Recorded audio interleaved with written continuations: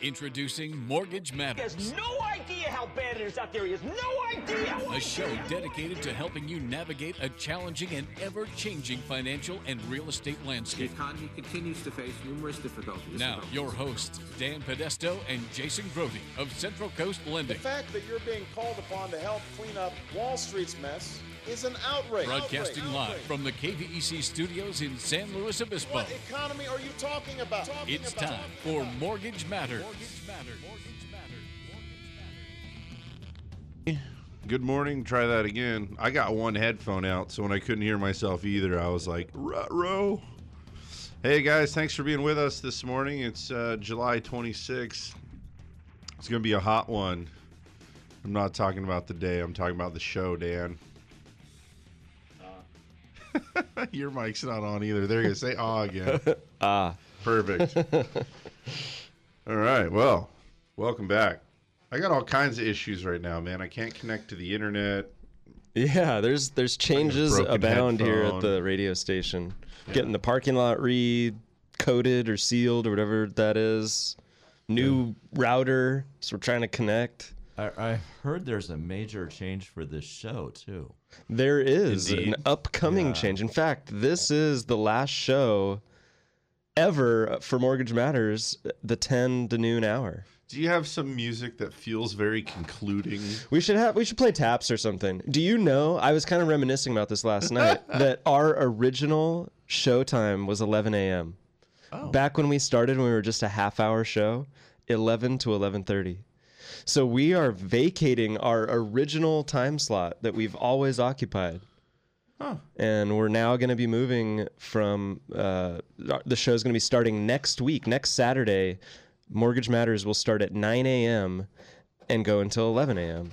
I had no idea you were such like a romantic. Come on.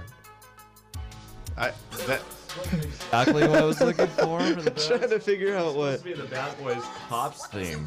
Oh, okay, there it is. There it is. Bad Boys. Your Bad Boys are moving the show. I don't know. Let's go with That it. was a reach. Yeah. That's a reach. Jim's running on short sleep today. That was weird, man. Let me get you some headphones, sir, Jason. All right. All right. Well, that was a weird way of saying that we're moving. We're going to go. See, we're going to scoot forward from the old 10 o'clock spot to the new 9 o'clock spot. The goal here is to preserve those listeners that tune in for good local radio and then change the channel and move on when the krill oil, colon cleanser, whatever all that infomercial stuff is that runs them all. And for those of you that love it, we found out, don't worry, it's going to come on after our show now. So it's not like you're going to lose it. Still going to have all those great infomercials for you.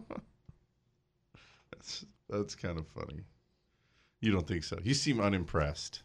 Oh, I'm very impressed. All right. Hey, so we have the final 10 to 12 2-hour show today. We're going to have Lindsay Harn on from 11 to noon. She'll be our last 11 to noon guest. Wow, look at you. Yes. You should be you should write headlines, I think. That's like headline writing stuff. It really is. This is the last guest ever at that time slot. Since May 24th. That's pretty It is funny. exciting, though, to change. I woke up this morning and I realized thought I would have that, already had to oh leave. my gosh, I need to leave already. Yeah, that was exactly what I But was we'll get to thinking. start our weekend a little earlier, so that'll be nice. Very nice. Trying to make my way over to my notes here, Dan. Oh, okay. I did my usual prep work stuff. Feeling a little bit unusual. You know, last week, I got feedback yesterday that a listener was shocked and surprised that we had Dale Kaiser on for 2 weeks in a row. Did we? Yeah. Oh, because we had a rerun last week? Yeah.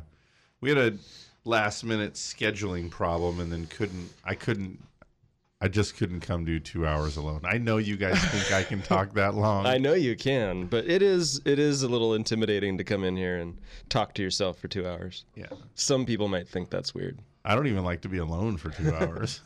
Hey, we've got a caller. I recognize this name. Marilyn calling from San Luis Obispo. I'm thrilled that you're moving. Are you? And not moving away, just moving forward and taking that stupid commercial guy off the air. Yeah. I am happy. Me too.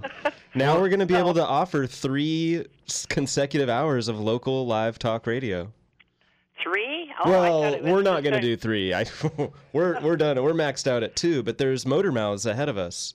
Oh, that's right. Yeah. I listen to them. And thank you very much. You gave me a great present. Oh, good. Okay. Thanks for the call, Marilyn. Have a good morning. All right, you too. I think it is an exciting change. You know, I think that's one of the nice things about the community that we have. We have these local, local folks who get on Saturday morning radio and offer their expertise on their subject. And it's a nice carryover, like during the week when you're listening to Congleton or, King Harris, whatever you like to listen to. I think a lot of people that listen to our show listen to KVC during the week. That's how they found us. And then when I'm driving into the radio show on Saturday morning, I have to change a channel. Yeah, me too. I used to listen to the show. So how that was many ahead of us. people are not here because they had to leave and don't remember to come back? You can't sit through those shows. So it's one of those things where I'm certain, based if only on my own behavior, I know that it's causing people to not listen. But at the same time, it's hard to leave a spot that we've developed and put work into and run, and also know the routine of doing the 10 to noon spot. But hey, we're gonna move, and I'm guessing in short time we won't even remember what it was like to have to go until noon. I'm sure the routine will be very similar. Yeah, everything just starts an hour earlier. Exactly. Yeah. We've got another caller on the line. We've got calling from Los Osos. We've got Jeff. Welcome to the show, Jeff. Hi, gentlemen. Hey, how's it going? Morning. Oh, fine. I just wanted to ask a question. It's not all that complex, really. Okay. I bought a house in 2006 for $1 million in Cabrillo Estates. Okay.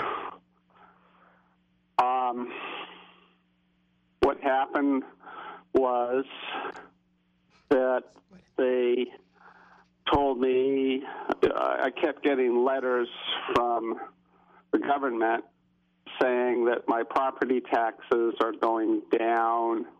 And so instead of paying property tax of $10,000 a year on a $1 million estate, prices are going down now because of the recession. And this was continuing last year. All I had to pay was, because they send you an evaluation of your property, of what you're going to have to pay. Last year, I only had to pay property tax they evaluated my property at $850. Okay. So I only had to pay $8,500 for property tax. Sure. And what they're telling me now, after this great recession of, et cetera,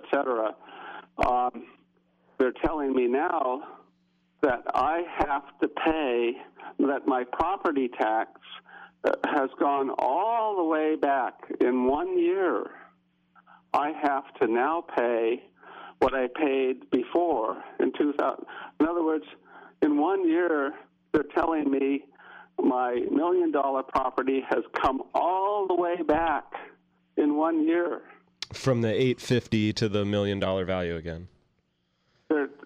And now I have to pay another extra $1,000 for property tax. Yeah. Yeah, and I think that's the case for the majority of the people in the county. I too bought my home prior to the the recession. In fact, I bought my home in Morro Bay in 2003 and saw my assessed value go down, beginning in 2008 or so. And it went down pretty dramatically. And then I think this year, the announcement came out about a month ago, I was informed that my value also had not only recovered to the purchase price of my home, but they had also tacked on the cost of living increases that should have occurred for each year that I've owned the home. So I'm now up to my fully assessed value.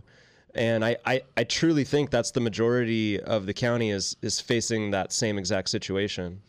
In 1 year, our homes have come up to what they were in 2006. That's what the state is saying. Well, don't forget. Okay, first of all, it's not the state. Okay, this is happening at our local level, and we had Tom Bordenaro on the show several times. Prop 13 sets your property taxes, caps its annual growth rate. When everybody's property fell was sort of one of the reasons why people said, hey, this isn't really fair. Now that my house is worth half, I should be taxed at half. So we did, what was it, Prop 8 at that point? Mm-hmm. Proposition 8 came through, gave a temporary break in your assessment value. Even at that point, all of the verbiage in Prop 8 said, hey, while this is a temporary reduction for you, it doesn't change both your the allowable increases will continue to accumulate, nor is there any protection because it can only go up 2% a year. I think that's it. However, when they remove it in Prop 8, they move your value down. Your tax base might go down by several $100,000. It doesn't start your cap at 2% over again. It allows it to go back to what your original Prop 13 tax rate is. And so, yeah, it could hit that right away. I do want to tell you, though, Jeff, you can still, even today, go through it. So this is always a process offered by the county assessor's office. Go in and challenge your value if you disagree with it. They have staff appraisers that I think do a pretty good job. But hey, they're human, and you can prove them wrong. So you can go through the challenge process and go in and appeal that tax base and find out. It's to be based on the actual comparable solds in your area, not just somebody's arbitrary opinion. One more thing. I had during this time of the last year, I had a reverse mortgage. Okay. And I had an independent guy come out and appraise it, and he put it down to $750. So all I get from the reverse mortgage is whatever I could get. And that appraisal is actually admissible as support of value in your challenge to the assessor. So if that's actually what the true fair value is, and there's nothing to say that guy didn't lowball your appraisal, whereas the accounting perhaps is on the high side. But in either case, you can submit that as evidence of a valid, neutral, third-party estimate of value of your property and go through the appeal process to get your tax value back down. At the same time, there's a slightly different method to valuing a property, whether it's an appraisal, for a purpose of a loan or appraisal for the county's tax purposes. The county has stated that they will not look at the short sales and those under market value sales that occur because those are not under normal market conditions. They will ignore those sales, whereas an appraiser for the purpose of a refinance will look at those because their goal is to, really they're doing this job for the bank, to provide some security for this loan. Market value based on actual circumstances. Yeah, and so the bank is a little more conservative in the valuation of your property because they want to, they don't want to give you the maximum amount. They want to give you a conservative amount of money to protect their interests. So they are considering those short sales and foreclosure properties and distress sale type of situations, whereas the county's not. Can I get more money if my property values go up? If I'm on a reverse mortgage, can I get more money out of the reverse mortgage company? It depends on what type of reverse mortgage you have, and I didn't do that loan for you, so I can't say for sure, but some of them actually do have, it does an increase, I think, of most reverse mortgages, the HUD 3% a insured year. reverse mortgages do have they automatically build in an appreciation component into your loan, and they allow you to draw a little bit extra off of your reverse mortgage each year. If you wanted to take advantage of a large jump in value, in property value, to get more money with your reverse mortgage, you would probably need to refinance the reverse mortgage altogether. I see. You may Thank be you able to very do some much. kind of modification type of thing where they just reassess your property and they offer you more. That's something you'd have to check with your servicer on specifically. Thank you so much. You're very welcome, Jeff. Thanks for the phone call today. Going through that tax process, I think there's a lot of people that really should look at this website. If you think that your taxes are wonky, it doesn't make sense, or that the houses on your street aren't selling for the $450 that you're assessed for, they're all selling for $375. These are the kind of things you can go through and challenge, and we regularly hear about people able to challenge their assessed value and get a lower tax amount. So it's something at least worth looking into. Go check out the website. It's slowcounty.ca.gov. Click into the assessor's office and have a look around. You'll find the forms, get some information there that's helpful on that. We're going to go ahead and take a commercial break here. It's 10:21. Take some time and listen to these sponsors. If they didn't pay for these ads, you'd pay for this show. Stick around for more Mortgage Matters. Don't go anywhere. Keep it locked to Mortgage Matters on KVEC News Talk 920. To ask a question, call 543-8830 or 800-549-5832. We'll be back in just a few minutes. For those of us who live here on the Central Coast, we know this is a unique place to have a home. And for over 30 years, Patterson Realty has been a vital part of San Luis Obispo County. Patterson professionals have led the way in real estate by adapting to new market conditions to make sales happen. What they offer is the quality of their people, agents working just for you. Get the experts at Patterson Realty on your side. Experience the Patterson difference. Call 544-8662 or online at pattersonrealty.com. Hi, this is Jason Grody at Central Coast Lending, host of Mortgage Matters on KVEC. We recently made the jump to direct lender. That's right, now we can do your loan in-house, but we still broker too. We choose based on getting the best loan terms for you. We don't know what to call it yet, but you'll call it amazing. When you buy or refinance a home, just call 543-LOAN. Just call 543-LOAN. We're the mortgage experts on the Central Coast. Central Coast Lending. What a state of generosity, look what my agent got for me, just by switching to State Farm.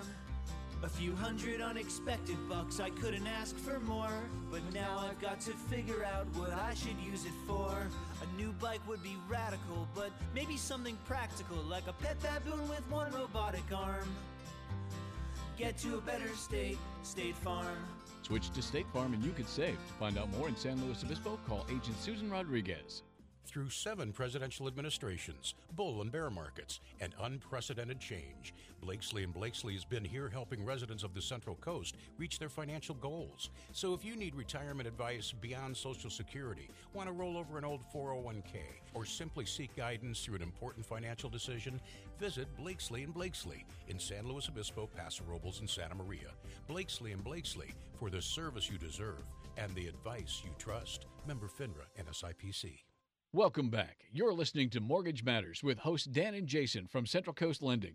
If you want to join the conversation, call the show at 543-8830 or 800-549-5832. Now, here's Dan and Jason.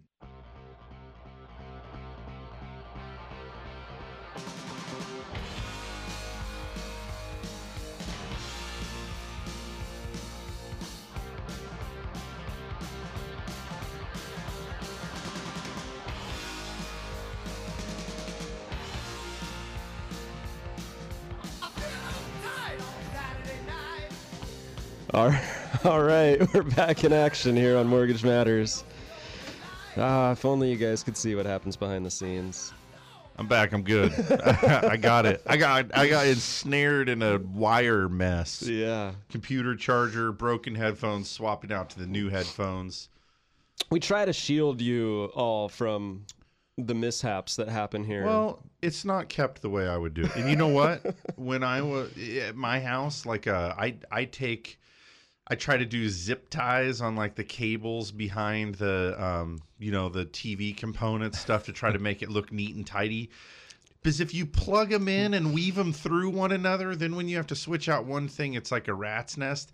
And I think there's gremlins that still go in and like tangle that crap up. Because no matter how good of a job I do, those wires will still make a rat's nest mess. I think it'd be a nice addition to the studio to have a camera in here so people could see what goes on behind the Dude, I've scenes. been talking about that for years now. Exactly. I think it would be awesome. Yeah. We often...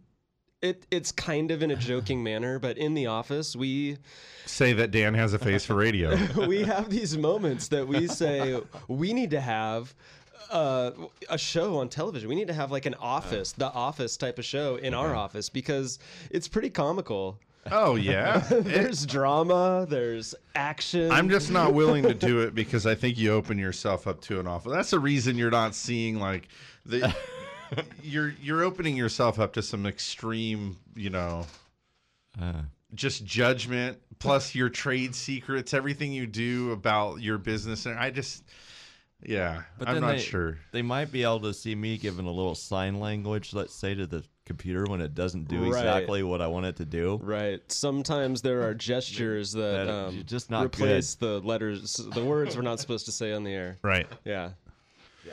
Yeah, my wife's watching this TV show on TV right now. I think her name is Leah Remini. Yes, does that sound right? That's right. From King of Queens. Yeah, she was on King of Queens. Yeah. So she's got a reality show now that's just about her and her family, and I think it's ultimately showcasing her mother, who's pretty bizarre. But it's pretty fascinating, and I'm watching this thinking, man, if people like to watch that, they should come watch our stuff. If cameras just followed me from home to work and all things in between, I could get as many viewers as she can. Totally. And I've not even had a nose job. I'd get one though. Just for that, right? Just for my own reality show. Oh man. So it's hard for me to remember what we talked about last time we were on the show. I remember that we just had jobless report come out, and that was very good, making months in a row of good recovery in the jobs market. And as I typed these notes up yesterday, I'm really honestly just thrilled to be able to say that one of the biggest bright points lately has been the jobs market. And if nothing else, the initial jobless claims are where it's at. This has shown us that less people are losing their job, less companies are laying off. The jobless claims this week unexpectedly dropped to an 8-year low of 284,000 initial jobless claims. Wow. That's low. That's like exciting low. For people like us that have been tracking these stats for years, that's really cool. These numbers were double that for a period of time, for a long period of time. And this is when, so now we see this, we're back to pre-recession level initial jobless claims. And I'm not going to allege that all of the jobs that we've created are head of household jobs or great jobs or that income has done everything it needs to do. Just the fact that we're just shedding less jobs now consistently is really just great news. In that jobless number two, the 4-week average decreased to 302,000. So we're a couple of weeks away from seeing the 4-week moving average actually slip below 300,000. That 4-week average of 302,000 hasn't been that low since May of 2007. And so as I wrote that up, you were talking earlier about thinking about the show. I was thinking about May of 2007. What a wild ride for us. That was right about the time that the company that we were working for tanked and we were loading up moving trucks to come and start Central Coast Lending. And so it's been that long. And when you think about that and really put that into context, you think about everything that we know, everything that we've been through in this last really more than 7 years. That's wild to think about. And it's just only now that we're beginning to see the jobless claims settle back into what it was back in that land. So from that standpoint, it makes me think that while the employment market isn't fully mended, and no one's going to be able to argue that well at all, it's exciting to see that one of the pieces of the puzzle is now on the table, and this is that less people every week are showing up for initial unemployment benefits. Well, and it's starting to be reflected appropriately in the unemployment rate. We saw a huge decline in the July reading. Yep. We're down to 6.3 nationally. Mm-hmm. Just to kind of pile on to the good feeling here. Some other trends that I think are important to pay attention to in the employment market. More workers today hold advanced degrees. People who found themselves out of work, a lot of those people went back to school and furthered their education or completed a degree they never did complete initially. So a lot of people over these last 7 years have gone out and made themselves more marketable, more educated, more prepared to go out and find that job, or that better job than what they have currently. So while we may not have seen the head of household jobs or the wage increases that we'd like to see with the existing jobs out there, I think we're poised for that in the next phase of the recovery. With our new, more intellectual workforce. Well, we have people who have gone out and made themselves more valuable, and they're ready to take on. Isn't that always the way, though? I think attendance in post high secondary education, is that what it's called? Post-secondary? Mm-hmm. Colleges, vocational schools, these kind of things. Their attendance swells in periods of rough employment. Sure. So that's cool. A lot more student loan debt around now. That's been getting a lot of headlines too lately. It's amazing what a motivator that debt can be. Yeah, sure. So, and then the other component of the recovery that for us, it's really only two things. It's housing and jobs. There's a few other things in there that we're to care about, like a balanced budget, snore, or what else? What else is important? Obamacare. I'm sorry, Affordable Care Act. But housing. We started off the week believing that home builder optimism picked up, and that's good news, right? If you need some housing put into your market that's short of inventory, you got to have some optimistic home builders to start. You got to have some people that believe they could do it and make a profit, bring a product to market everyone wants. And then right after that, we stepped square into the actual stats about housing starts for the month of June. Came in on you got the old womp, womp, womp, womp. Housing starts for the month of June came in way below expectations. So low, in fact, that you have to wonder, are we just starting that much less housing, or are the people that estimate this are just terrible at estimating it? The truth probably lies somewhere in the middle. Whenever I see one of these things miss expectations wildly, I just can't quite understand how or why. It's a pretty broad sample, and if you're paid to estimate it, you should be a little bit better at it. That was not what I was after, but thanks. And then also, yes, that was perfect. Were those just exceptionally loud in my headphones? Or just exceptionally loud. Did we just wake people up that were from Family Feud? Yeah. Okay. Oh, got it. Yeah. So June was really bad. Also, May was revised even lower. And then we found out on the heels of that building permits were also less than expected. We were expecting more than 1 million.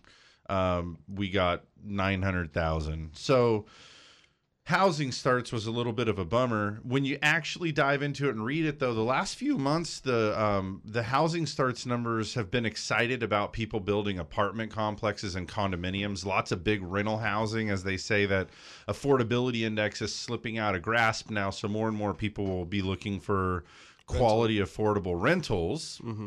Bam. So that was sort of the driver in it. The big drop in housing starts for the month of June and the further reduction into May were a result of projects that were 5+ units. So again, it's not like we're seeing them pull out of the single family tracks, but I think we had maybe kind of a premature acceleration in terms of the multifamily permits that were being pulled, and then it made us think that May and June were going to be huge, and they're just a little bit softer. Existing home sales, though, previously I was just talking about housing starts. Now we can talk about homes that are the used inventory, homes that have been lived in before. These, we learned last week, existing home sales rose at 2.6% for an annualized pace, 500.4 million. This is the highest pace since October of 2013. 5.04 million? Yeah. 500 million would be a lot of houses. That would be many houses. I said 5. Okay. Did I not? You said 5 with another word after it that sounded like 100. 5.04. Okay. Can you TiVo me? We'll go back. Boop, boop. No, okay. At any rate. Is TiVo still a thing? I think so. Okay. Yeah, you know what? When I got my DirecTV, I saw that you could buy a TiVo box, and it even still had the TiVo logo. Yeah. Anyway. I was gonna get sidetracked there and tell you about how TiVo can save your marriage, but hey, we'll keep going. June sales pace is still 2.3% below the 5.16 million level a year ago. So it's still a little bit slower, but the good news is that existing home sales are still selling at a pretty good pace, kind of making it look like there's some good strength there. Then, of course, those figures get kind of tied together into the home price index, and then leads to talk about home values. We spent some time even with Dale Kaiser 2 weeks ago, and then because of the replay last week too, we were talking to him about home values and whether or not they're poised for growth or stability. I've been reading news that suggests that I think there's a good split now between people that are estimating home values in the next few years. I was reading yesterday on Forbes that home values are expected ultimately to be flat. It's believed right now that home values over what time period? Over the next 3 years, that the sort of bounce from that bottom then sort of sent us a little bit high. It's believed that we're about 10% over value of where we should be right now. And in some parts of the country where inventory isn't as stressed, those places might actually experience a little bit of a dip back down. But the FHFA, this is the Federal Housing Finance Agency, this is an index that I've actually grown kind of fond of because I feel like it takes a better analysis than just what the real estate agents are keying into the MLS and then what's happening with public records. This is powered by any loan that Fannie Mae and Freddie Mac takes, which is also inclusive of refinances where appraisals are ordered. Those forms are uploaded into it. It calculates out what the home price index is for given areas, and it's. I feel like it's using a bit more of. Granted, it's really still secondary data because they're compiling data of appraisals that are performed by somebody else, but the reality of it is that I like this index because of that. And this showed that the home price index rose 0.4% in May. So that's not bad. I mean, that's sort of what we expect, right? Everyone was getting nervous when we started saying, hey, 15% a year. We know what happens when that happens. And the year-over-year number was up 5.5%. So that's sort of in line with those expectations. I mean, 3 to 6% a year would be a fine, healthy, manageable clip for real estate appreciation. And so that number actually kind of a decent one. Let's see here. I have a few numbers to follow up with you on, just taking those home sales figures and looking a little closer to home. Statewide in California, we saw similar numbers. Home sales were down year over year, modestly, 4.3% from June of last year. The home price index, the median home price for California was up 11.6%. This is based on sales only, not based on any refinance data at all. And when you look at our county, at San Luis Obispo County, 341 homes were sold last month, which is down about 7% from 1 year ago, while prices were up almost 11%. Median home price in June was $460,000 in San Luis Obispo County. Yeah. I always like to take pause here and talk real quick about median too, because in these headlines, it's easy to get confused that median is not average. Median is ultimately, if you took and stacked them in a list of 100, it's like number 50 or 51, right? It's the middle sale. To me, when you see the median, especially in light of lower volume, you see the median continue to increase. Yeah, it could mean that your house increased in value. When I really look into it, though, to me, what it means is there's a different segment of house that's selling now. And last year, the year before, and the year before, so much of this was entry-level housing. So many of these homes across state were like, first-time home buyers were stoked to get their hands on. It was really inexpensive, that lower piece of the market. It was a distress sale. Yeah. A lot of distress sales. The move-up home, as well as the other homes, which are like luxury homes or high-end homes, the financing was sort of missing for those. And those people that were going to sell their inexpensive starter home in hopes of moving up into the next home, they weren't able to do that until all the starter homes basically sold. And so we're just sort of seeing that progression along. The median value, I think we're going to see continue to increase as we make our way into a more normal market and see some of that higher end stuff selling. So thought just popped into my head here related to these different ways of tracking home prices, whether it's median home price or FHFA index or, Case-Shiller index. They've all got a different twist on how they calculate. I think regarding that FHFA index, I like the fact that it calculates all the appraisals, or it takes into account all the appraisals for refinances. Does it factor in sales that are all cash? Does not. Now, that's a significant thing there because cash sales are still representing about a Close third. to 40%. Yeah, over a third of all sales are cash. So that's a lot of data that's not getting included in that index that is getting included in some of the other indices, but those other indices are missing the refinance stuff. So Right. I don't know that there's any perfect, go-to tool for home valuation. You have to kind of take it all into account. Yeah, well, and that's kind of the beauty of the different ones coming out too. Additionally, there's other little idiosyncrasies with each one of the index. For example, Case-Shiller has a 2-month lag. Yeah. So it's not very helpful for us to learn.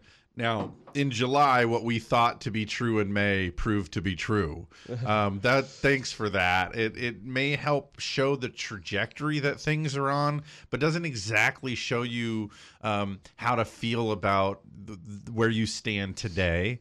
So, yeah, I do. If these other indices could come out 30 days after, can't Case and Shiller get their act together? Hey, man, they work at their own pace, making sure they don't have to do back month revisions. Okay, Right. Hey, that's they a good point. they get it right They the do first it right time. It once. just takes a month later. Okay.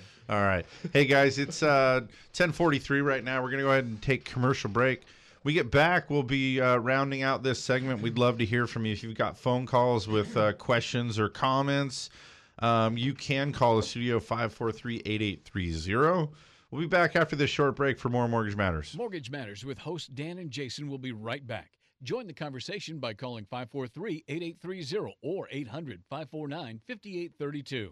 Through 7 presidential administrations, bull and bear markets, and unprecedented change, Blakesley & Blakesley has been here helping residents of the Central Coast reach their financial goals. So if you need retirement advice beyond Social Security, want to roll over an old 401k, or simply seek guidance through an important financial decision, visit Blakesley & Blakesley in San Luis Obispo, Paso Robles, and Santa Maria. Blakesley & Blakesley for the service you deserve and the advice you trust. Member FINRA and SIPC. For those of us who live here on the Central Coast, we know this is a unique place to have a home. And for over 30 years, Patterson Realty has been a vital part of San Luis Obispo County. Patterson professionals have led the way in real estate by adapting to new market conditions to make sales happen. What they offer is the quality of their people, agents working just for you. Get the experts at Patterson Realty on your side. Experience the Patterson difference. Call 544-8662 or online at pattersonrealty.com. Hi, this is Jason Grody at Central Coast Lending, host of Mortgage Matters on KVEC. Let me and my staff of mortgage experts help you refinance your home or investment property. Lower your rate, shorten your loan term, or get out of your mortgage insurance. Call Central Coast Lending today. When you buy or refinance a home, just call 543-LOAN. Just call 543-LOAN. We're the mortgage experts on the Central Coast. Central Coast Lending. The state of denial is a drag and a trial. When I bought my cheap insurance, should have known this day would come. Now I've had an accident and I'm feeling quite alone. Called them at least 20 times, but they won't pick up the phone. Without personal service, my policy's kind of worthless. Get to a better state, State Farm. Switch to State Farm and you can save. To find out more in San Luis Obispo, call Agent Susan Rodriguez. You're listening to Mortgage Matters on KVEC News Talk 920. If you missed any part of the show, log on to centralcoastlending.com for archived shows and more. Now, back to your hosts, Dan and Jason from Central Coast Lending.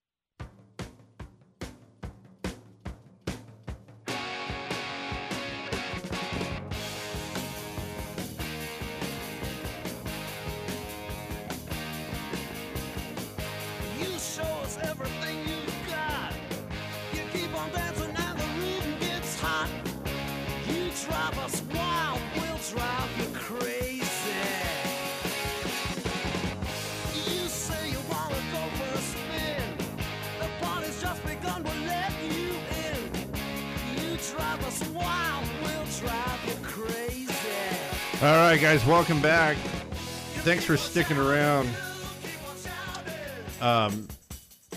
Hearing Kiss makes me wonder, did you guys go to the fair this year? I have not been to the fair this year. Nor have I. I think this is the first year that I haven't gone to the fair. I'm actually since I've going lived to. here. I'm going to the Ventura County Fair next week. Oh, I'll be what a down traitor. there. What a traitor. Well, you know, Okay. The Beach Boys are going to be there, and I love the Beach Boys, and they're free. Are some at of the them Ventura still County alive? Fair. They're all still alive. Really? Well, except for Dennis. Is that dude from Full House still playing drums with them? I'm not John sure. Stamos? I'm not sure if he's doing that or not.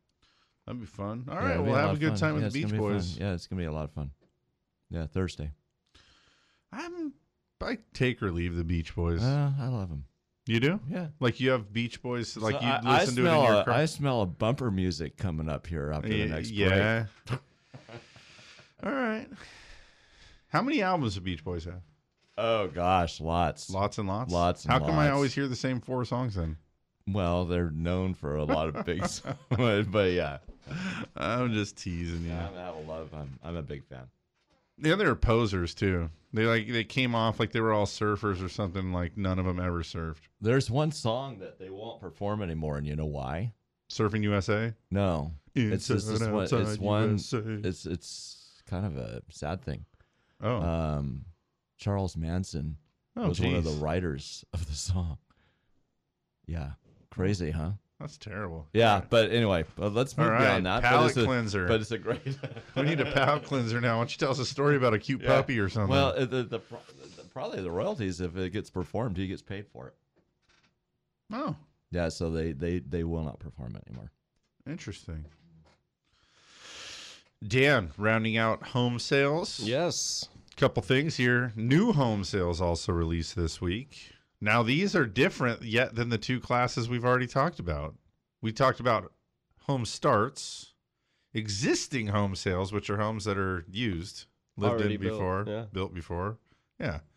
New home sales are those ones that are shiny new. You'll be the first occupant of it. They were expected to be down 5% month over month. The June sales were down 8.1%.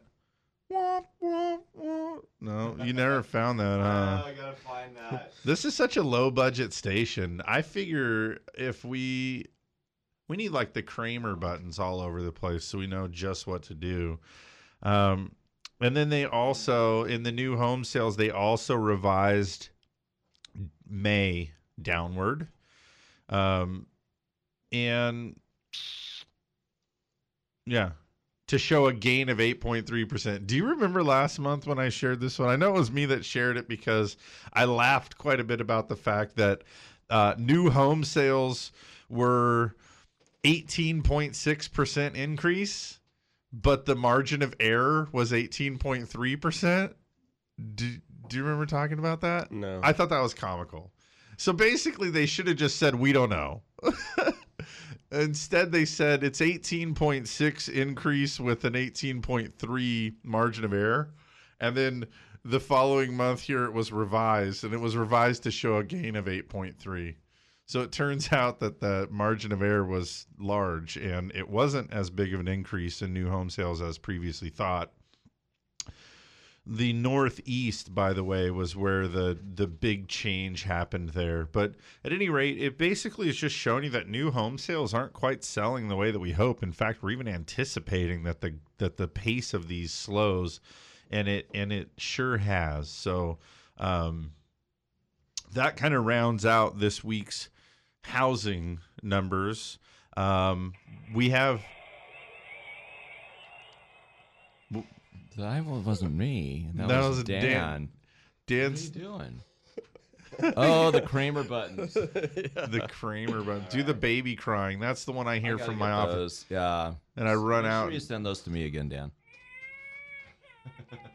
I have to run out and shut off the TV when the TV kicks over into that, and you start hearing that baby cry thing.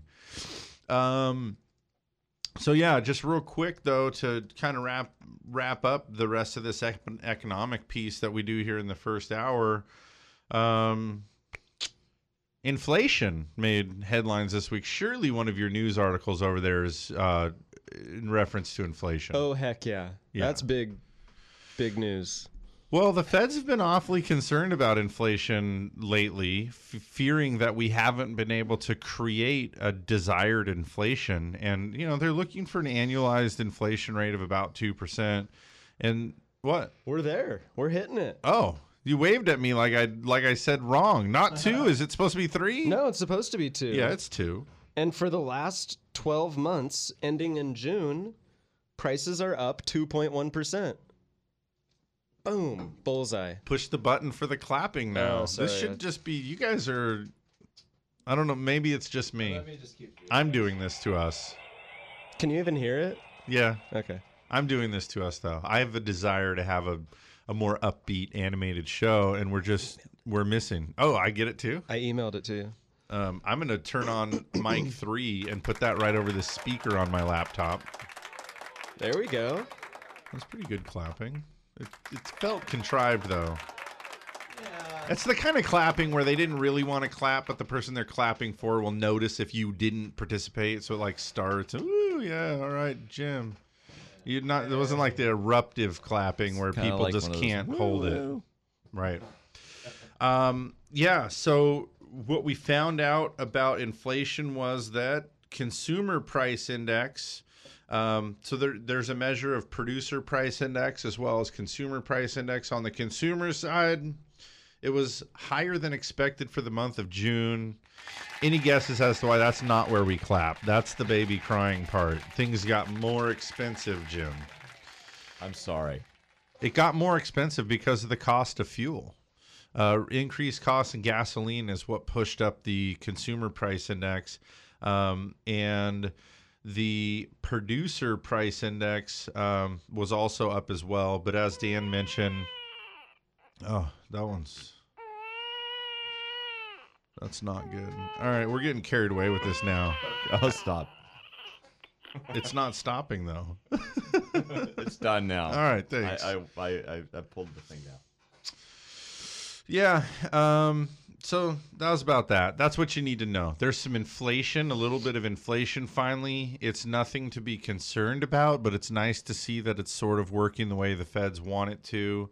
And we heard again this week more commentary from Janet Yellen discussing interest rates and suggesting that now it seems as though interest rates, as a result of our newfound strength in the jobs market, housing doing okay, she's actually made acknowledgement that the feds are watching this closely, but that if things continue the way they're doing in October, they'll be fully finished with their QE3, the Operation Twist, right? Buying mortgage-backed securities. They've been scaling back on that. They'll be totally out by then.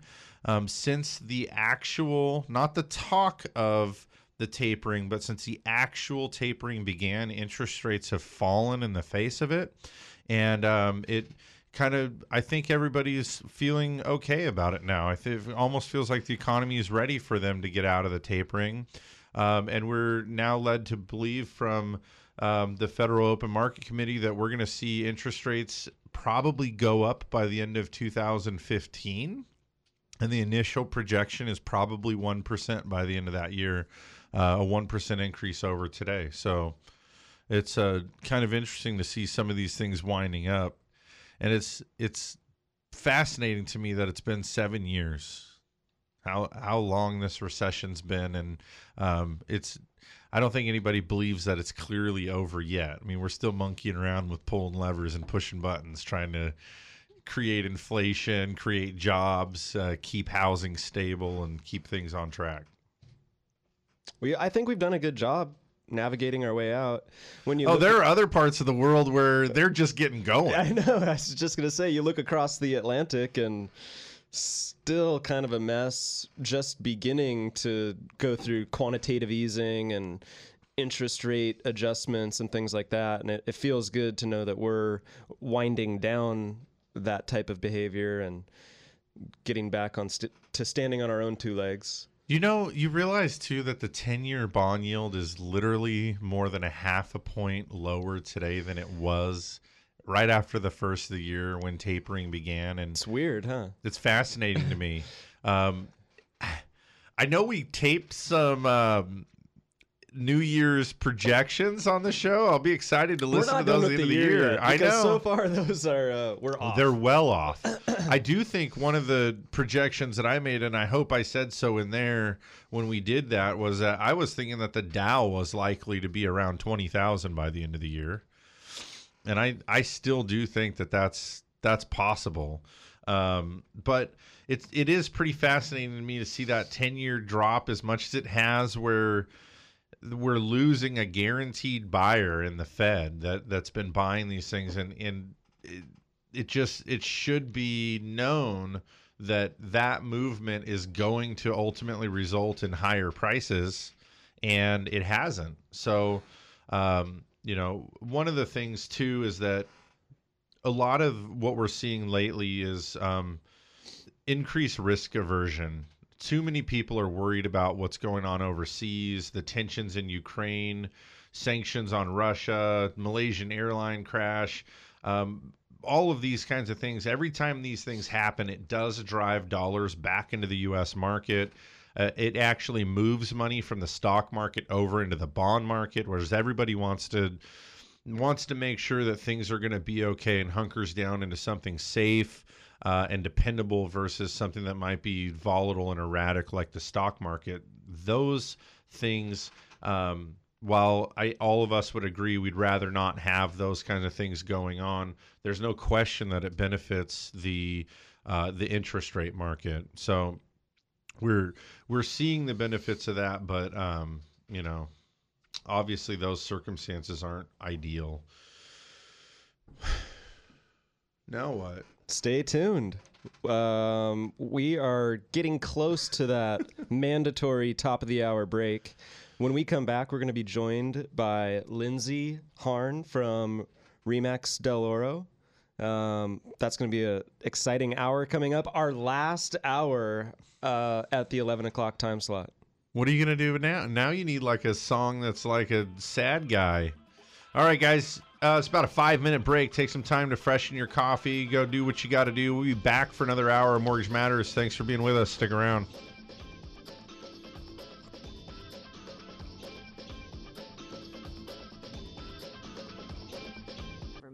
Welcome back. You're listening to Mortgage Matters with hosts Dan and Jason from Central Coast Lending. If you want to join the conversation, call the show at 543-8830 or 800-549-5832. Now, here's Dan and Jason.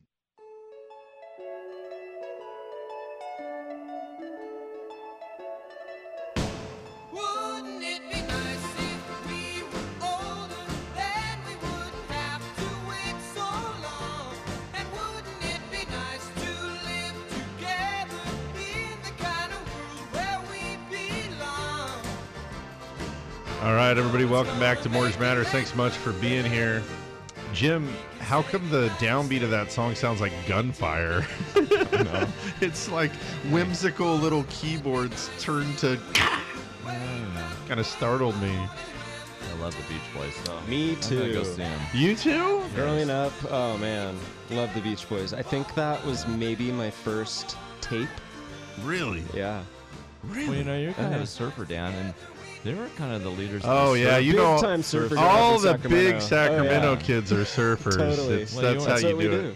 You know, I thought you surfed out there more. Well, now you got kids maybe. Well, you can yeah, tell. but not growing up. Oh, no. Didn't coincide with my Beach Boys phase. You're about as authentic as the Beach Boys, dude. You're a poser, too. Yeah, dude. Hanging out in Sacramento. Listen, hey. I don't think the Beach Boys ever surfed. No. I think one of them They did were in, busy like, hanging out Drown on all or the different something. beaches. Yeah. Anyway. I don't know. But I still love them. All right. Hey, so for the next hour here, we're going to be joined by Lindsay Harn. She's the Team Swayze other half. Is that the fair thing to say? Oh, we have to turn on that microphone, though, Jim. Thanks, bud. Now the rest of the world can hear you. That's all right. Hey, it's the last time we're going to do this hour, and we're just kind of out of the mode already, right? That's right. I am not. I am actually wanting to finish strong. I'm a strong finisher, and I'll thank you to pay close attention and help me in my quest. Okay. Thanks, bud. I got it. All right. So, hey, well, welcome to the show. Got a rough start, I guess. Yeah, thanks for having me. I'm excited to be here. We had Hal on the show, maybe it was a month ago or so. That was pretty fun. I like the so we did the first hour of the show already this morning. Obviously, we talked a lot about the statistical data side of basically, we did a little bit about the jobs market. We did a lot about housing. What are you laughing at? Your wife just texted me. Oh. And said that you... Well, your wife texted me. Absolutely hate the Beach Boys. I don't like them. Thanks, baby. I never have, man. It's all, I don't know, whatever. You're wearing a Hawaiian shirt, though. It's pretty misleading. Yeah. At least it's, yeah. It's not a Beach Boys Hawaiian shirt, though. Let's make that distinction. Yeah, so you're heavily involved in real estate here locally, and I mean, part of one of the busiest teams, right? I mean, is there anybody that does more volume as a group than you guys do? As of last year, I think we were number one in the county. Yeah. So you guys, I would suggest have your finger on the pulse of what's going on here in real estate around, and so we'll go from the sort of the context of everything numerical and maybe move over a little bit into what it means in real life. So since we've already bored everybody's ears off, I'm curious just to kind of get your take on what is it like right now in the real estate economy locally. Yeah, I would describe this as the most normal market that we've seen probably in the past 6 years. So there are more of an equivalent amount of people buying that are selling. There's not that really shortage of inventory that we experienced last year. So it's a little bit more normal. Things are taking a little bit longer to sell, generally speaking. But there's still certainly some demand in the market, just not quite the spikes in demand we had, say, 12, 18 months ago when the Fed was, the interest rates were low. Promoting everyone to buy. Everybody needs to buy. So Right. it's kind of more normalized, flattened a little bit. Yeah. All right. So, yeah, Dan gave you a funny look when you said that. And I think a little bit. Now he's like, thanks, dude. I have. Because you said it feels a little bit more normalized. For a second, I think I raised my eyebrows a little bit too. But Okay. I think I'm tracking with what you're saying. A couple of years ago, it certainly was just a total feeding frenzy. A listing hit the market and people went gangbusters. I remember being in the very awkward position at least a dozen times that year where 2 or 3 or 4 of my clients were all requesting a letter of approval for the same home. Wow. And I can't disclose to them that, oh, well, you guys don't have a shot at all because the last one I sent out was for $30,000 more. I've not had that go on now in probably a year and a half to 2 years. And I do still feel like it's a little bit more competitive, though, when something hits the market and is a good deal in a good neighborhood that you got to make haste and get to it. But it's not, it doesn't feel like it's the usual, like eight people all offering and slugging it out for one place. Yeah, I would agree. There's instead of 8 to 10 offers on a well-priced property in a really good location, it's more like 2 to 3 offers. So it's just quieted down a little bit in that regard. There's not that false urgency that I think was there before. Right. So I would describe it a little bit more normal, I guess. When you talk about extended marketing times, where did we come from and where are we right now as far as time to sell a property? As far as days on the market? Yeah. Like in May, the average house that sold in San Luis Obispo was 41 days on the market. In June, it was 46 days on the market. So the things that are selling relatively quickly. The things that stay on the market are averaging like 100 plus days. So I think it really comes down to, marketing the property right and setting the right price from the beginning if you want to get the property moved in a, under 60-day time frame. I always laugh at those houses that have been on the market for like 350 days. And I'm like, does that guy even want to sell that? Right. Is it just for fun? Just trolling a fool, right? Somebody's going to come along that just has to have it and doesn't know anything about why it's sat there for so long. It's especially weird when it's a property like under 700,000 or something like that. Something that seems like either entry level or just the next step up for our area. Because those are the things that are moving like crazy. And to see something like that, you're just like, did you miss the price completely? Or what is wrong with that house? Does a hoarder live there? Indian burial ground. As soon as you walk in the door, the lights start flashing or something. Who knows? Yeah, it's fascinating. Or it's like 10% overpriced and, like it's close, but it's just over. And then everyone goes, that thing is overpriced. And they never really reduce it. Just going to wait for the market to catch up to it or something. I'm kind of surprised by those marketing timeframes because just my anecdotal experiences in our office, on a regular basis, I see people come in, they decide that they're ready to get pre-approved, and then it seems like within 4-week period of time, they've found the house, they've made an offer, it's accepted, and we're fully engaged in the loan process. So it seems like the people who are motivated and want to buy something find something pretty darn quickly after getting pre-qualified. I would agree with you, absolutely. I think there's just fewer of those motivated buyers in the market. I see. When you compare to like 2 years ago when there was maybe 15 motivated buyers looking in the same price range. Now maybe there's 3 or 4 for a given property. Okay. So it's not, is it a matter of people just being more selective or more patient or just less demand altogether? I think a lot of the buyers, that were kind of on the fence, like, hey, I can continue to rent or I can go ahead and purchase. I think a lot of those people, by the low interest rates and some of the government incentives, were pushed into the market. And now those people that were kind of on the fence and got pushed into the market and bought, those people have gone away. So now it's just a more normal amount of people looking. I mean, 300 to 400 houses, for example, in San Luis sell every single year. But like last year, we had more sales in the city of San Luis and throughout the county, more transactions, more houses turning over than normal. So I think that kind of is an example of, you know, that those incentives kind of getting more people into the market than would have normally been a buyer. I see. Plus, you got to remember that's an average too. Yeah.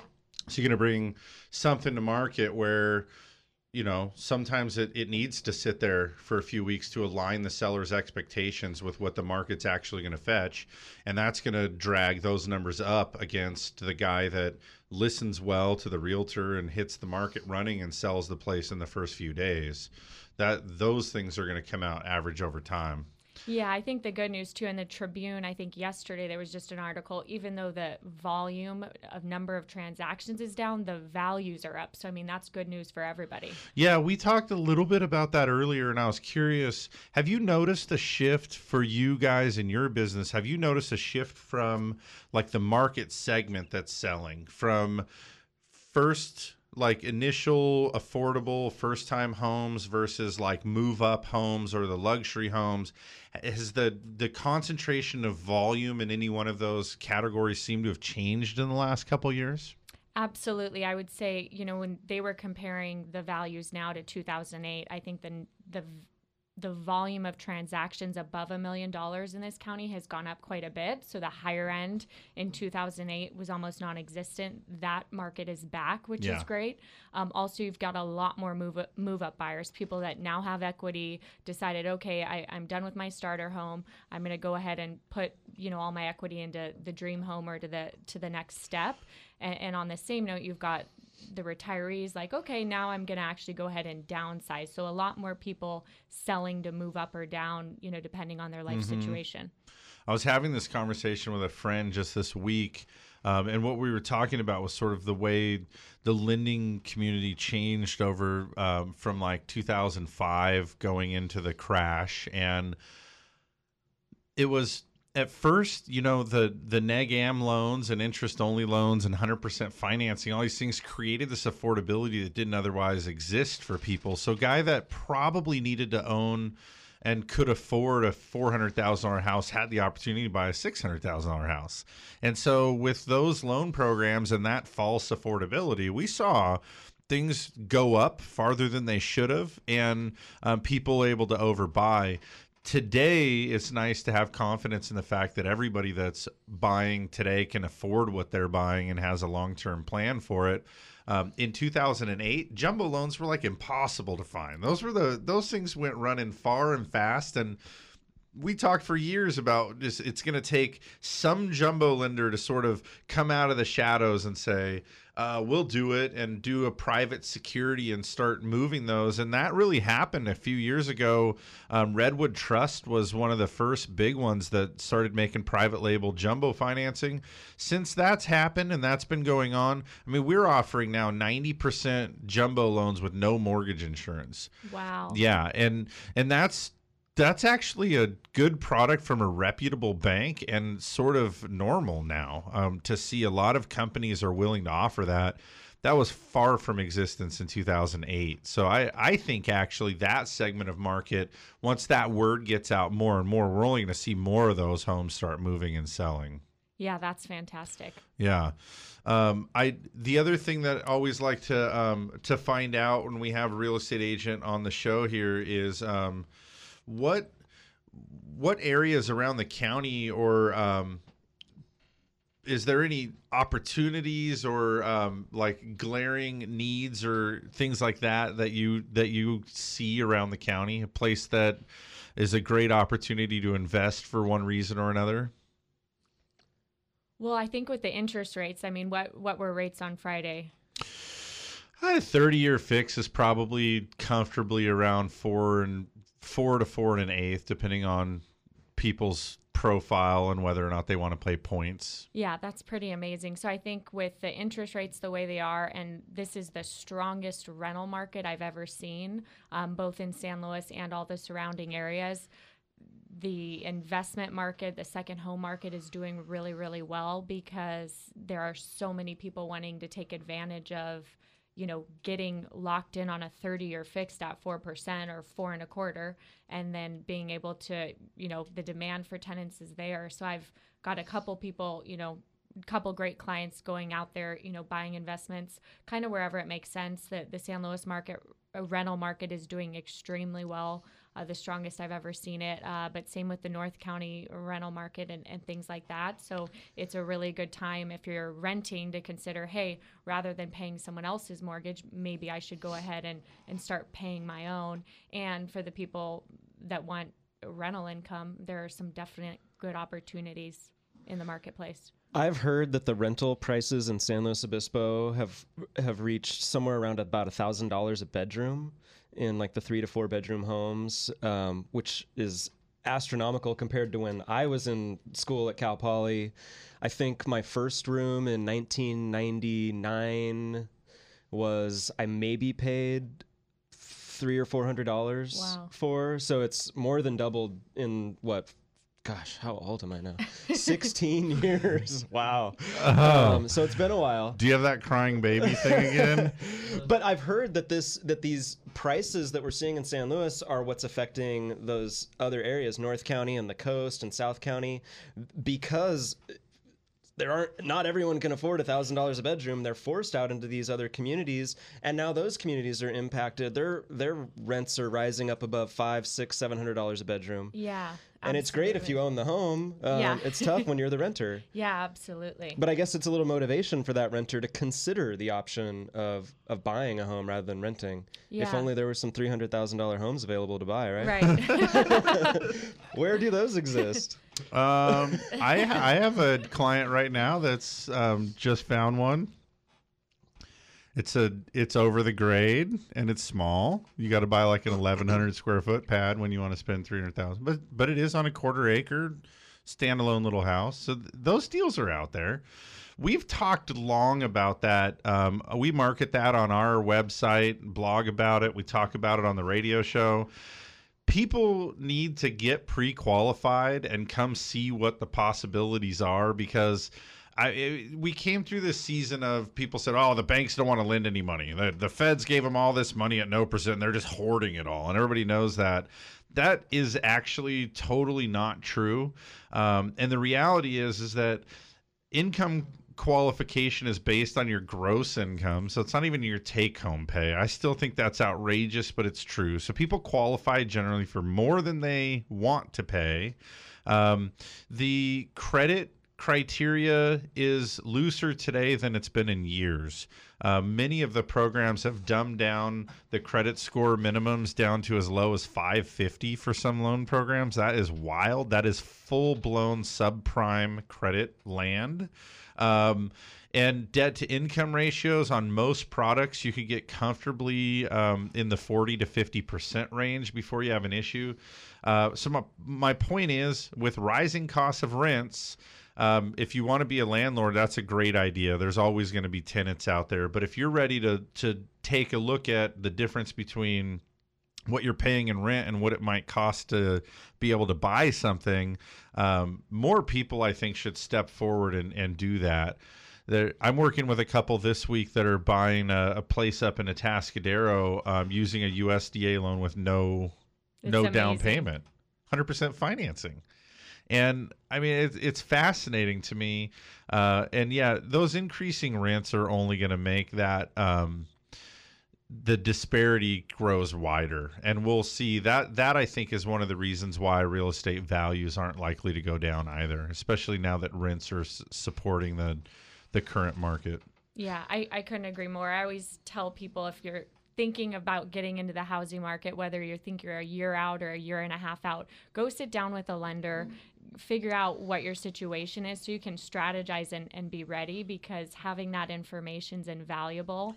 And I probably that's the first advice Hal gave me. Go sit down with the lender and get pre-approved. I said, I can't buy a house. I've only been working here 6 months. He goes, go do your homework, get organized. Something will come up and you want to be ready. Yeah. That's good advice. That is good advice. Every now and then you'll encounter someone who has a credit blemish that they had no idea existed, maybe even be erroneous. Takes time to clear that up. There are little Sometimes things. down payment can be an issue, sourcing a down payment, so you need to get your ducks in a row there. So it's a good idea to, take that first step, even if you are a year or so out. Sometimes there's tax planning that you need to go through, and that's stuff that we could help you with.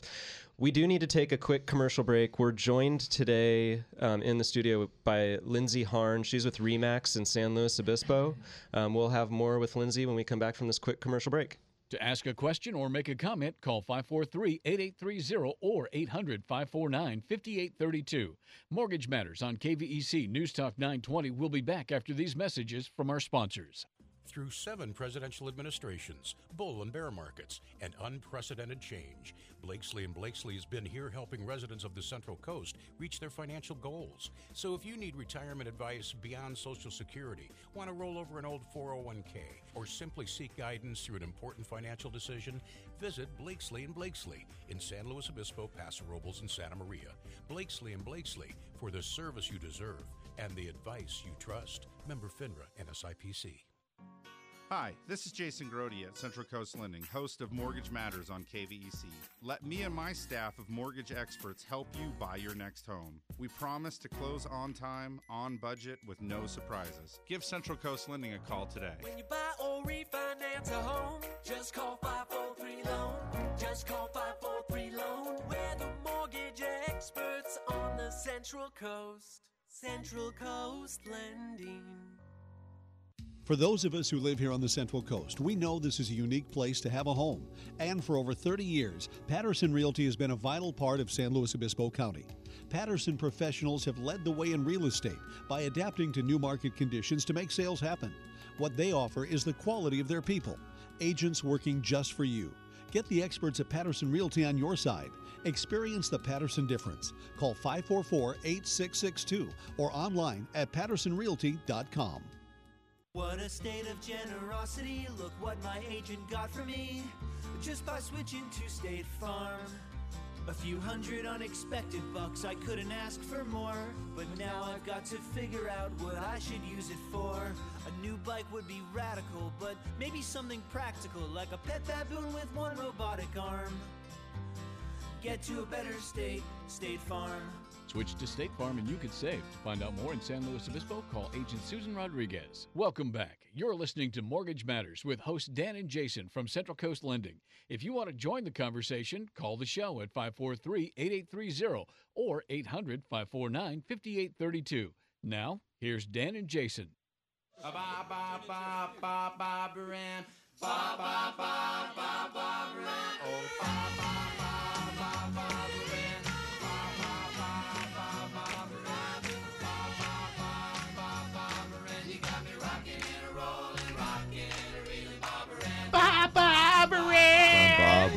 Come on. Yeah. How can you not like that? Yeah.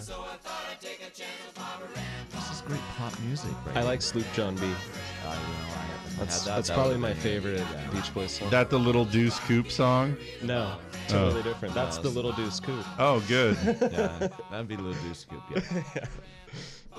Whatever. We'll get good vibrations next, just to kind of maybe change your mind about the Beach Boys.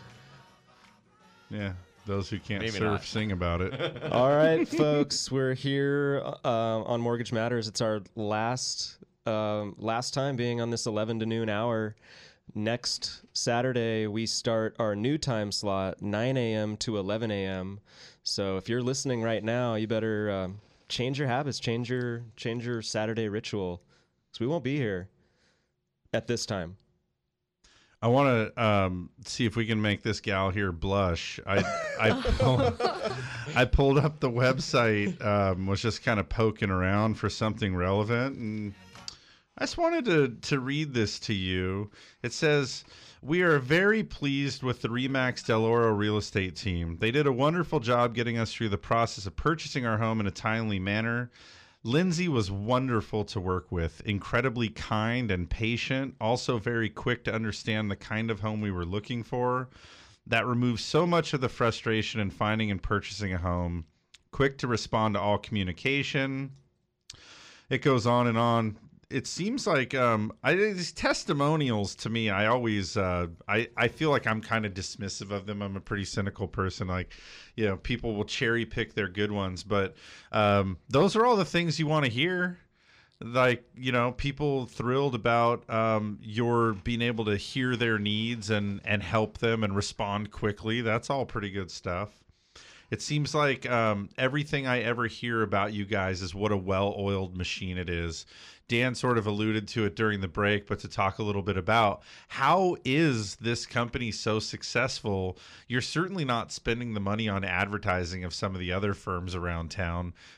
What is it? Well, I was fortunate enough, obviously, to learn from the best, Hal Swayze, who's my business partner. So he introduced me to the business and got me set up with a really good background and I think all the skills to really do a good job for my clients. But I think, you know, the just like you said, those testimonials, every single client is a walking testimonial. If you do a good job for someone, they're likely to tell 4 people they know. If you do a bad job for someone or have a bad experience, they'll tell 20 to 25 people about your screw up, more or less. So I think we've got a really, really good database, and we've got a really, really good set of past customers that are satisfied, and so they are really the backbone of our business. Probably 40 to 50% of what we do comes from those happy customers that we follow up with. So most realtors sell a house, get their check, and they're off. We have a way of following up. Hey, did you get your closing statement? Do you need a painter, a plumber? Did you get your home warranty? Following up on all those details, and then checking back in with them a year later. Hey, values are up. Maybe it's time to get rid of that mortgage insurance. Yeah. Things like that. So just following through and staying in communication with them throughout the process. I bet you I've done, in the last year, I'll bet you I've done 8 or 10 transactions with your guys' office, and Melody as the coordinator. I know it's her, and I always love it because pretty much as soon as we get cracking, she'll send me an email, and you would think that this is going to be standard in the industry, coming from everybody's transaction coordinator, and if you don't have one, that you're doing it yourself. But to say, hey, here's an opening email, here's the people involved and their role and contact information, here's the timeline and any other pertinent information that needs to be known, and you can just see that it's built around a system. And it's fascinating to me that you guys are one of very few, by example, that actually do that every single time. Yeah. Our business today, I mean, my business, to give you an idea, so far this month, I've closed 7 transactions, almost 8 that are just mine. These are all purchase loans, and they're coming from all over the place. Generally, and I'm working with the buyer, so I don't have a lot of relationship with big listing agents and stuff, but I see you all. I get all of your stuff, and I see how we go through the transaction together. It's very rare that somebody's that organized, and you would think that would just be the norm. So, and I know from experience that that's how your guys' whole company runs, is there's a procedure and a practice and an organized way really to do everything. It's all about the systems. And without having been inside to see it, I know it's that way.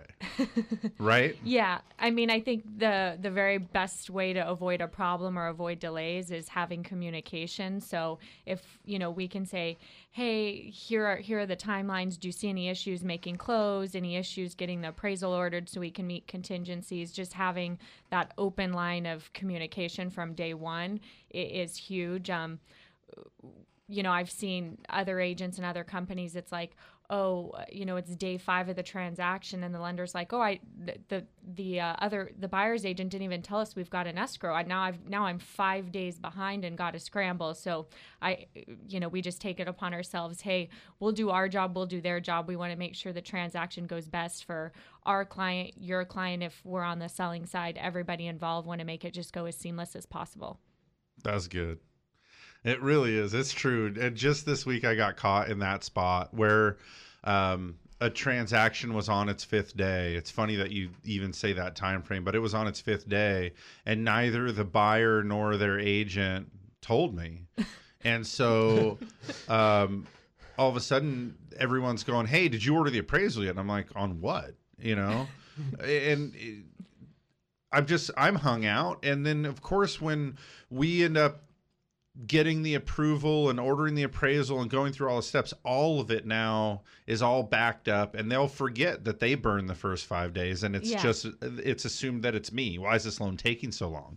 It shouldn't take this long. It's like, well, you all didn't tell me that it was like, the race had started. So you're on the 3rd lap and I'm just taking off. That's a pretty frustrating thing. So I can certainly appreciate that. Communication and follow through in this business, you just have to do it. Yeah.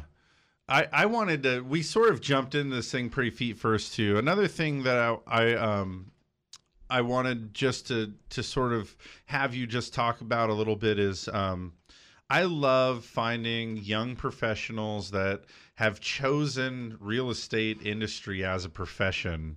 I think you and I are of a similar generation. I'll just take it and say, I know I'm older than you. I definitely look older than you, but we've been in the business a similar amount of time, and a lot of real estate is stereotypically, and it's not just stereotypical, you can read about it in NAR and CAR, it's a lot of older people, and oftentimes it's been sort of a second career for people that are like trying to supplement income or whatever.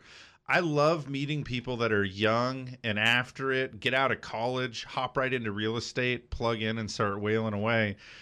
It's not something that is like encouraged or expected. Did you ever think that you were going to be a real estate agent when you were growing up? Absolutely not. Yeah. So how's that happen? I graduated from Cal Poly, wanted to stay in the area, wasn't sure how I was going to manage, getting a sufficient income just to stay and afford rent. Like we talked about, the rents are pretty high. Stayed on through a nonprofit, was doing some part-time work, event planning, and I met Hal Swayze, and he said, "Hey, come fill in, help me out with some of my marketing." And 2 years later, I was licensed and started selling real estate. So definitely by accident, but probably one of the best decisions I've ever made. Yeah, and you think you'll do it forever now? I can't imagine doing anything else. Yeah, I feel that way too. Although there are days, I have days where I'm like, why do I do this again? But yeah, I think that way too. Oftentimes my other friends that they work at the state or wherever, Cal Poly and stuff, and I'm like, geez, that seems like such a boring thing to do. Oftentimes in my life, I feel like I'm a crisis manager as a loan officer. I'm just constantly trying to figure out how to keep everything on track and keep everyone calm and working together. But it is super exciting. And there's a lot of emotional ups and downs too. Yeah, absolutely. Dan thinks I'm like bipolar. You are, but most people, I think, in real estate are. There's extreme highs and extreme lows, and not a lot of middle ground. No. Managing crisis is a good way to put it. Yeah, I think one of the best terms is everybody's freaking out, so you need to be the calming influence, because me freaking out doesn't help the client whatsoever, because they're freaking out. Oh my gosh, I'm spending every single dime I've earned, Yeah, it's a very emotional transaction. Yeah. Well, especially now, because I mean, some of the older generation have been through real estate cycles in the past. I never have. So this was my first go round. It was very, very eye-opening for me to realize that not only is it nervous and you're going to put so much money into it, but you can't help but wonder, like, okay, is this the perfect house for me? There's a couple of areas that I'm settling on. There's a couple things about it that I totally love. It's not a very like liquid thing, so you can't really like change your mind too quick. There's a lot of cost that goes into it. And then at the same time, we just learned that real estate can be crazy volatile and do some things that's not fun to be a part of. I saw so many people lose so much money and then panic and make a terrible decision and then lose a lot more. But it is really one of those things where for all of those reasons, it's like exciting and terrifying, and it's rewarding but so scary, and everything about it sets the stage for some pretty volatile emotions and processes. I like to think that I'm pretty even keel in the transaction too, but you have those days where it's the third or fourth 3-alarm fire in a row where you're just sort of going, man, what else is going to happen today? If I hadn't got out of bed today, would have all this happened? Maybe I could have just slept through it and not had problems. But it's 11:40 now, so we're going to do commercial break. If you guys want to call in and ask a question, you can call. I'm sure Lindsay'd be happy to answer any of your questions. I know that Dan would. Whether or not you call, I'm sure we're going to come back with some terrible Beach Boys music. So if you're going to go get a cup of coffee or whatever, save yourself. Come back 30 seconds late. We'll be back in a minute for more Mortgage Matters. Don't go anywhere. Keep it locked to Mortgage Matters on KVEC News Talk 920. To ask a question, call 543-8830 or 800-549-5832. We'll be back in just a few minutes. The state of denial is a drag and a trial. When I bought my cheap insurance, should have known this day would come. Now I've had an accident and I'm feeling quite alone. Called them at least 20 times, but they won't pick up the phone. Without personal service, my policy's kind of worthless. Get to a better State Farm. Switch to State Farm and you can save. To find out more in San Luis Obispo, call Agent Susan Rodriguez. We're the mortgage experts on the Central Coast. Central Coast Lending, Central Coast Lending. When you buy or refinance a home, just call 543-LOAN. Just call 543-LOAN. Just call 543-LOAN. We're the mortgage experts on the Central Coast. Central Coast Lending. Central Coast Lending is locally owned and operated with locations in Paso, Morro Bay, San Luis Obispo, and Arroyo Grande. Central Coast Lending, the mortgage experts. For those of us who live here on the Central Coast, we know this is a unique place to have a home. And for over 30 years, Patterson Realty has been a vital part of San Luis Obispo County. Patterson professionals have led the way in real estate by adapting to new market conditions to make sales happen. What they offer is the quality of their people, agents working just for you. Get the experts at Patterson Realty on your side. Experience the Patterson difference. Call 544-8662 or online at pattersonrealty.com.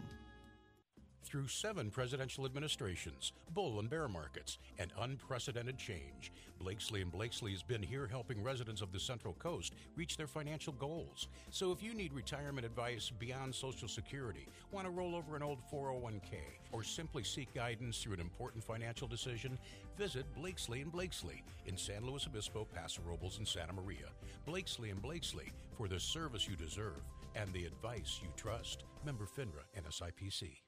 You're listening to Mortgage Matters on KVEC News Talk 920. If you missed any part of the show, log on to CentralCoastLending.com for archived shows and more. Now, back to your hosts, Dan and Jason from Central Coast Lending. I love the colorful clothes you wear and the way the sunlight plays upon her hair.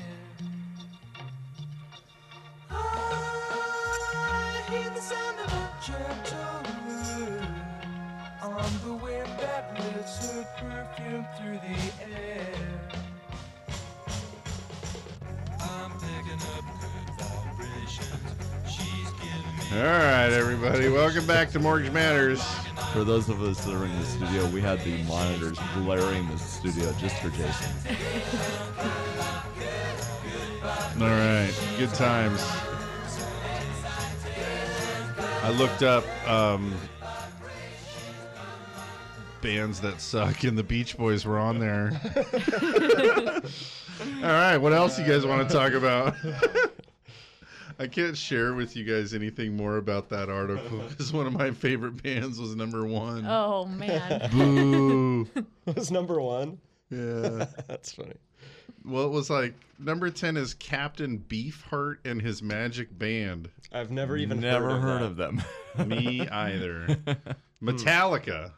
Yeah, I heard of them. So this is bands you either love or hate. Yeah. Number 8, U2. I hate me some U2. I'm not a huge fan either. That's terrible music. Aerosmith? Yeah, I gotta disagree with that. Well, it's love or hate. Right. And in that, I'm on the love side on that one. only 2.7% of people don't like Aerosmith, evidently. Sonic Youth, I don't even know what that means. Elvis Presley. People don't like Elvis? I guess Pretty not. controversial guy. Oh, That's right. Good point. Yeah. All that hip thrusting. That he stole from Forrest Gump. He was Totally, yeah. We he was both an saw the movie. We know how it impersonator. Yeah, he went and ripped that off. Velvet Underground, the Eagles, and then of course the Grateful Eagles. Dead. Come on. And that appears as though the Grateful Dead leads the charts in people Googling the Grateful Dead suck. So that's too bad. All right. All right, moving on from that. That article's obviously worthless. There you go. Now that's some good music. That's some good music. Why don't we come back from the break always with Grateful Dead? Because there's a lot of people that hate them, apparently. No, not much more than the Beach Boys. It's barely edged them out. All right. Lindsay, you brought some paperwork in front of you, and I can't help but wonder if any of that stuff is things you want to talk about. There's even some listings, maybe? Yep, I came prepared. Just in case. Just in case. Yeah, well, on our website, which is teamswayze.com, we've got a really useful tool for both buyers and homeowners. You can actually log onto our website, and on the homepage, you can type in your personal address or the address of a property you're thinking of purchasing or that you might be interested in, and it'll actually send you weekly or monthly reports on new comps in the area and give you an update on your property value. So that's pretty exciting and a great way for people to kind of monitor exactly where their equity is, or for a buyer to get basically a free CMA on a property they may be interested in purchasing. Yeah. How many listings at any one time does your team usually have? I would say on average, we probably have anywhere between 20 or 30 listings at any given time. And who rounds out the team? How many of you guys are there? Basically, Hal and myself sell. Hal represents sellers, and then I pretty much work with 100% of our buyers. So we split our workload like that. It helps us specialize. Representing a seller and representing a buyer are two very different things. Indeed.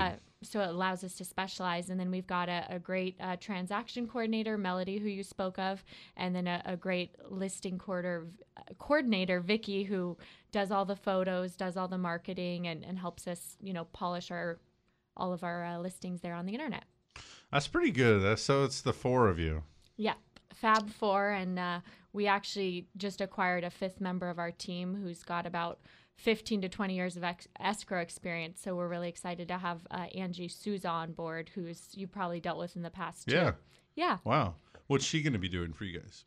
Just backing up, Melody's handling 20 to 30 escrows at any given time. And so we just want to have basically A+ customer service. So I think we've really set ourselves up so we can continue to grow. And we've got basically the dream team, as I call it, on our side for backup. So I'm really excited about what the rest of the year has to hold.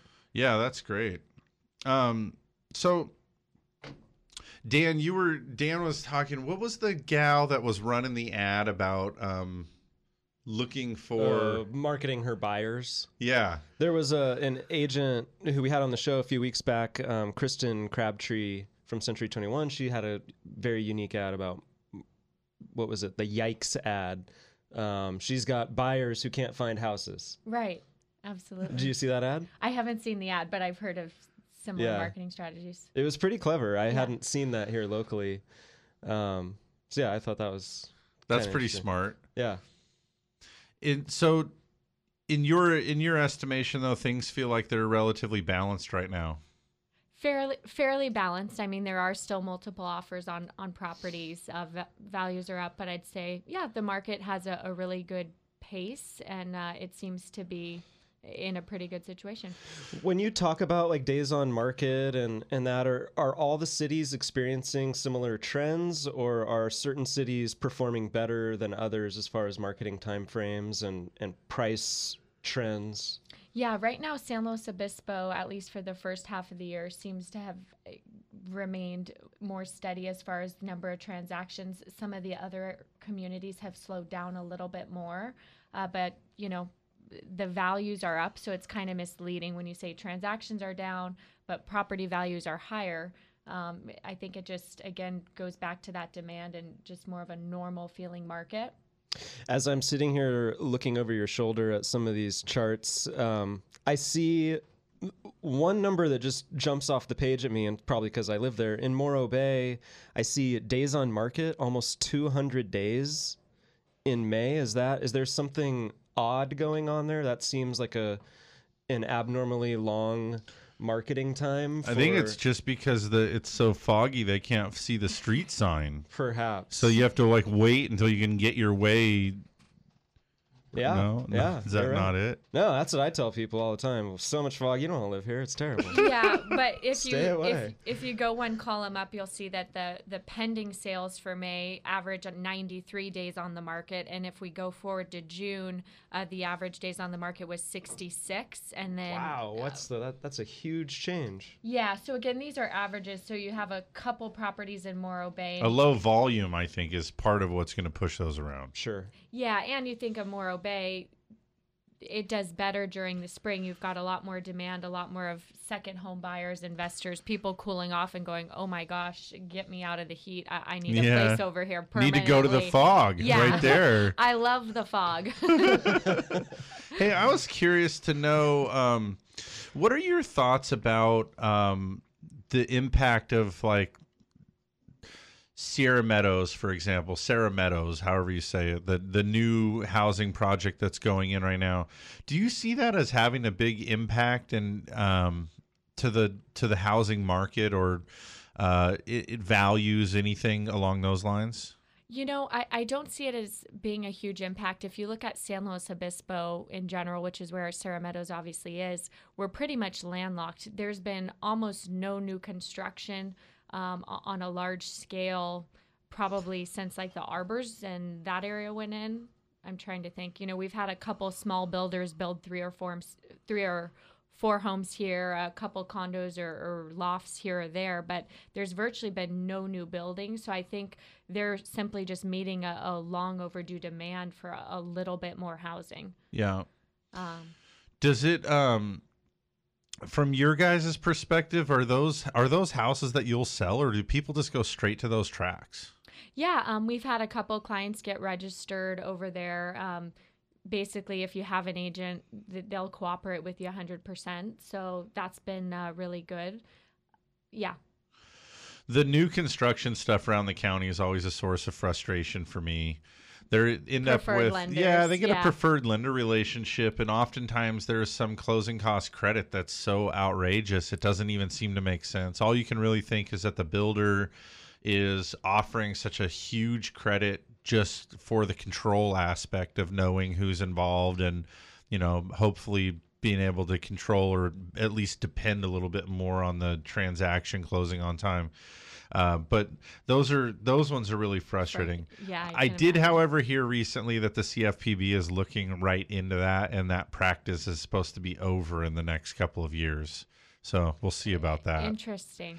Yeah, well, I mean, the idea is that lately through Dodd-Frank and so much of the financial reform that affects the actual loan originations, the end goal has really been to level the playing field for the consumer, to remove market manipulation, to remove steering, to remove people's lack of ability to get out and find good options that aren't confusing or convoluted. And what you find is when there's such a big builder concession towards a buyer's closing costs, getting pre-qualified is still kind of a hassle You got to do a loan application. You got to give your paychecks and your bank statements and W-2s and tax returns, maybe a divorce decree or, all these different things.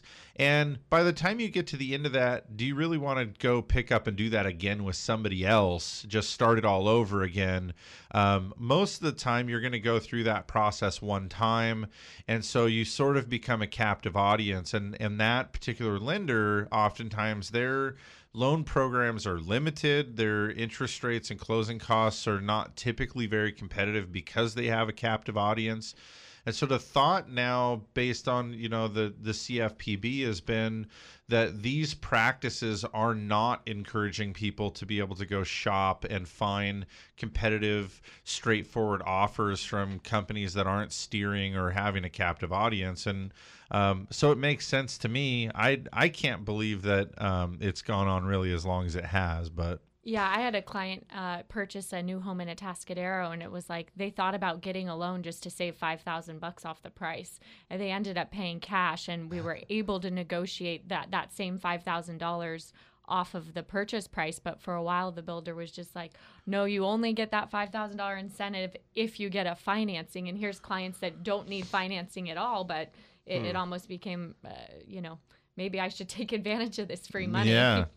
I heard another interesting thing about one of those developments up in Atascadero where there was a couple that was wanting to buy a home, but it needed to be contingent on the sale of this other home, and they would only accept it provided that their real estate company got to list these people's other home. Interesting. So the real estate agent that ultimately brought them to that transaction ended up getting cut out of the deal and basically had to bow out and let their client go on to do it because it was the house they wanted. But the new construction stuff to me still feels like kind of the good old boy network. Like there's some weird things that happen in there that don't feel totally above board.